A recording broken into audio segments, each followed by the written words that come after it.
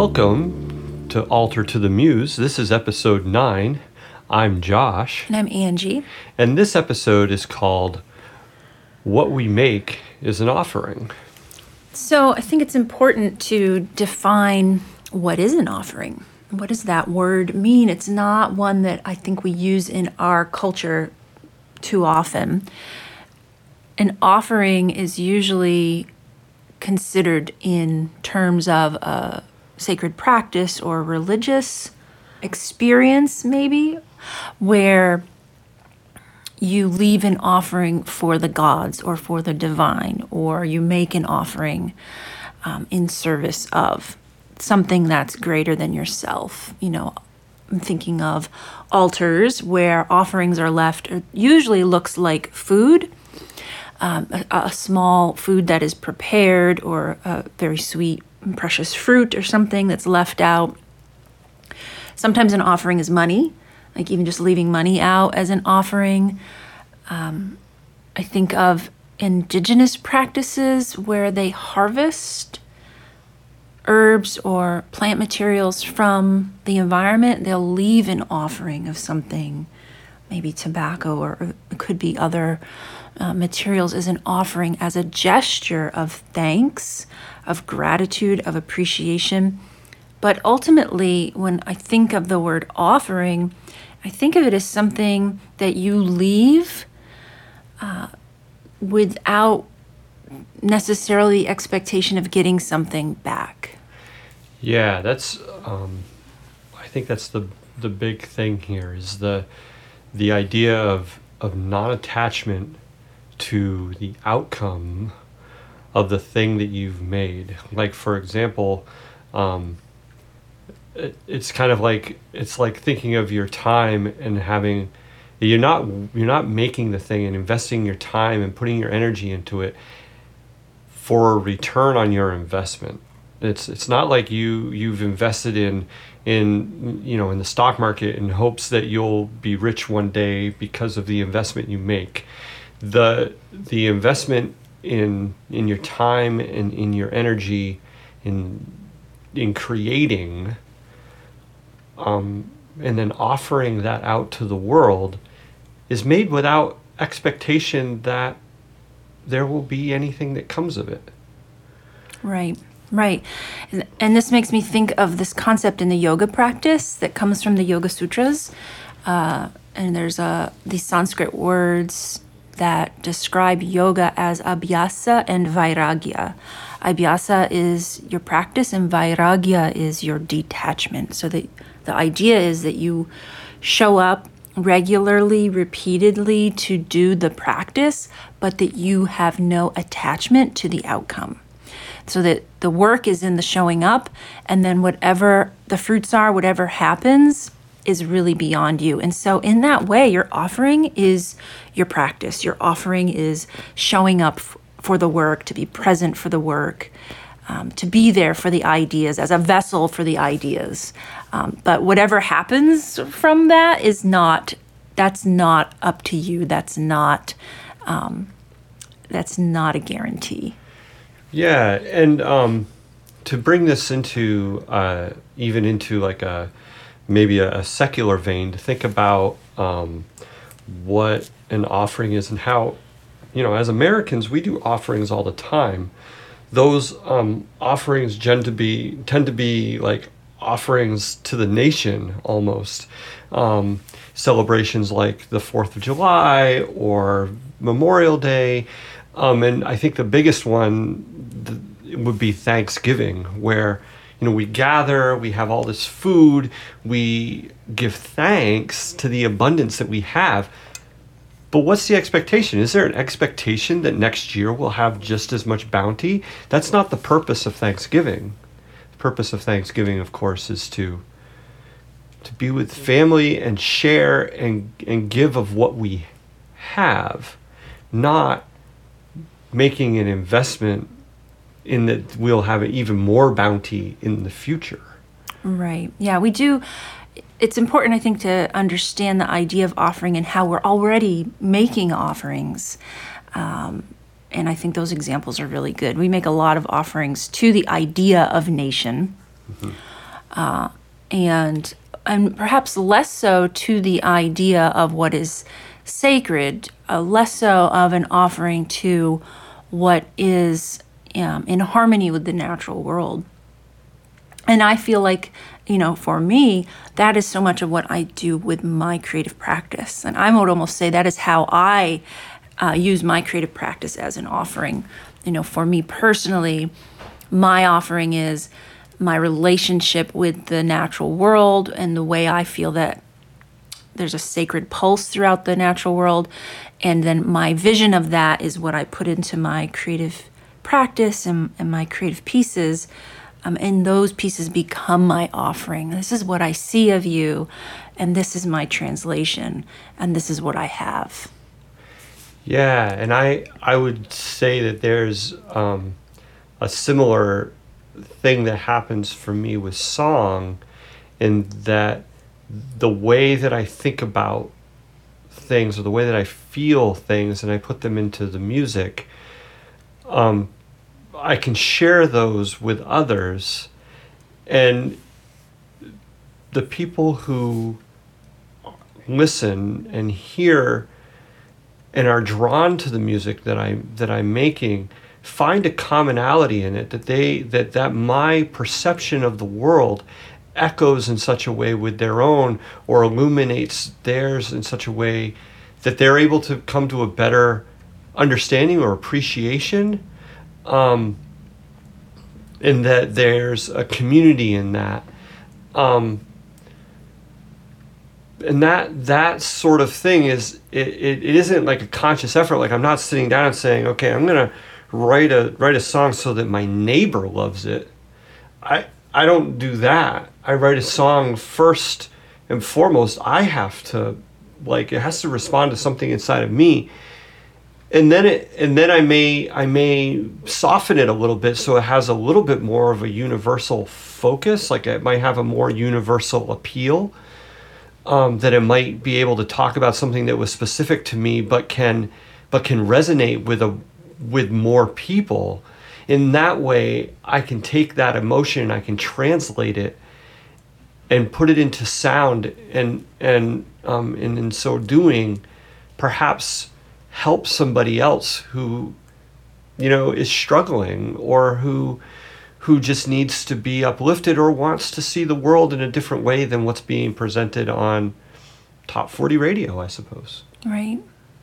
Yeah, no, I love that. I think that we each have a particular expression, and that expression is really our offering of our story of the world. It's how we're digesting the world in a way, and how we're expressing that experience out. And to me, that's what the offering is. It's like, this is how the world moves through me, and I'm sharing that vision with you. And it's just that simple sharing with no expectation. Yeah, and so this idea of, an altar to the muse, having this offering that we're giving in this space, it really is, it harkens back to the ancient Greeks and their idea that the muses, they were muses for every art form. It wasn't like there was one muse and that it filtered down and everything, but there were different ones for all the different sort of disciplines that we would embark on, and so the idea that that you might be making that there might be these deities, or there might be these things that are moving around in the world. It's a really old thought, but I found that idea has surfaced a lot, even in contemporary things like science fiction books I read, or there's a concept in the world that there's these ideas that float around in space, and they look for people who will bring those ideas into the world, and they latch on and they whisper it in your ear and say, oh, you should do this. And if you don't act on it right away, you'll notice that the idea kind of disappears. And the concept is that like that idea just like it moved on to somebody else, somebody who would more likely bring it into being. And I think that kind of concept is fascinating. Yeah, I think it's probably true. I notice that, ideas pop into my head kind of all the time.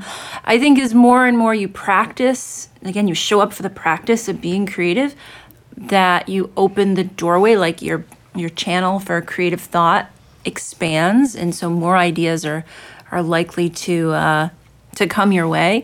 And I think that if I don't act on a creative idea that comes my way, it's interesting how, like, a little while later you'll notice somebody else doing the thing that you thought of, and I think, oh, that's really interesting, and maybe that person is better suited for that idea because I didn't act on it, and maybe it wasn't quite right for me, and that little idea bubble floated on and landed with somebody that resonated with it more. And so I do love the idea. I love the idea of ideas floating around us and waiting for just the right person to connect with.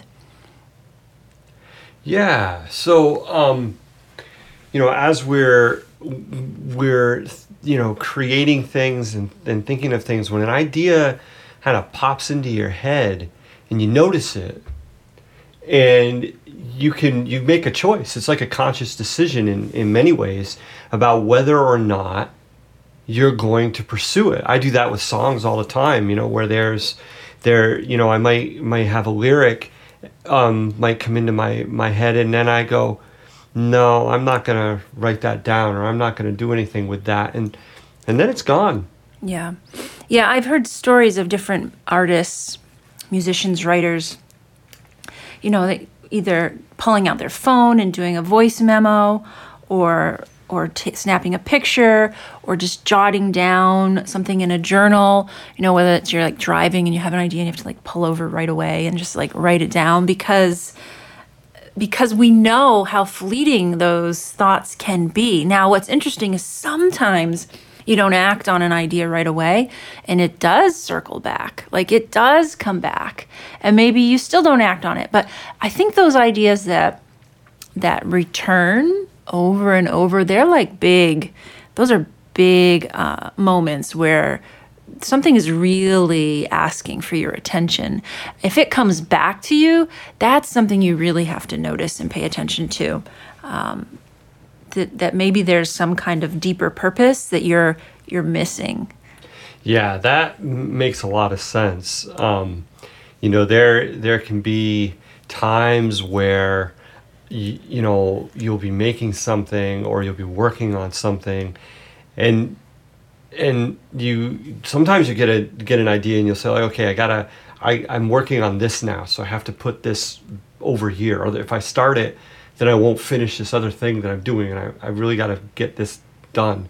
And so you write it down, you put it in your notebook, you save it on your phone, you do something to preserve it, kind of hold it in amber. Right.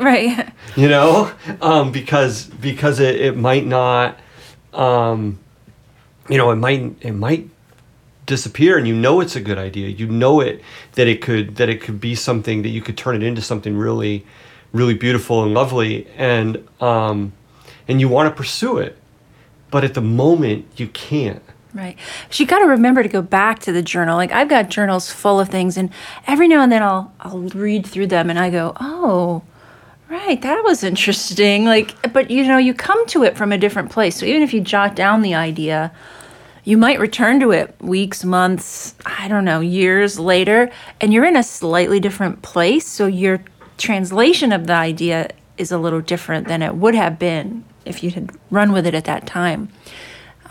Yeah, older and wiser, perhaps. Hopefully. Maybe you've had some experiences that give you a different kind of insight.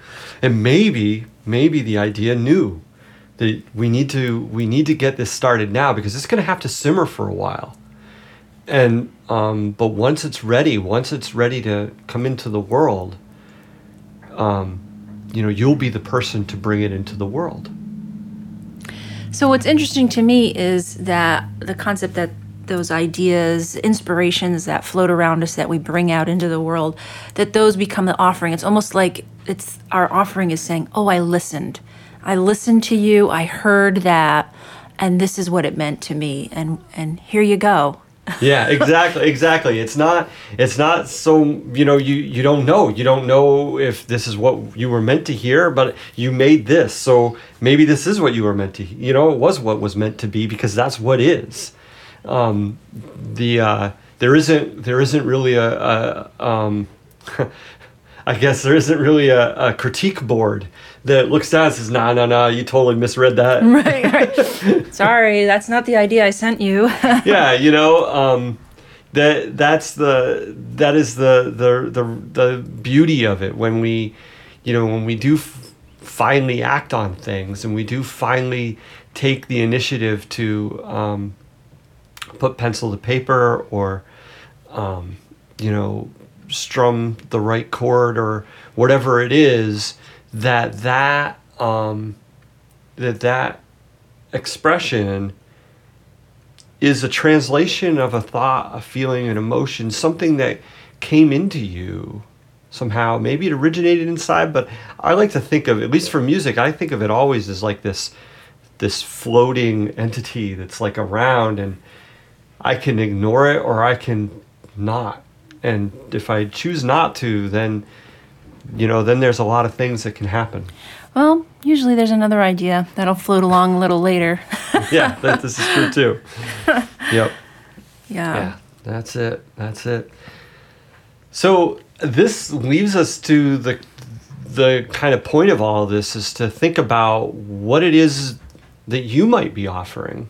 Yeah. How is it that you are listening to those little creative inspirations? How do you sort of ride the wave of the inspiration, and then how do you offer that vision out? Whether it's to an audience, it might be, you might decide to create something and put it out to the world, but maybe you just make it and it stays in your own space, and that's okay too. You can make that offering. It doesn't have to be public. It's an agreement between you and the source of that inspiration. That's what the offering is really too. Yeah. So it isn't, like we said, it isn't so much that there is a right way or a wrong way to do any of this. It's what you choose to do, and what you choose to create, and then trying not to be too attached to the outcome of it. Yeah. Just let it go. So show us what your offering is. What are you being inspired by, and how is that become an offering to your creative insight and inspiration? Yeah. Until next time, folks, this has been Altar to the Muse. You have been listening to Altar to the Muse podcast, a production of Jai Studios, LLC. Visit us at altertothemuse.com for more.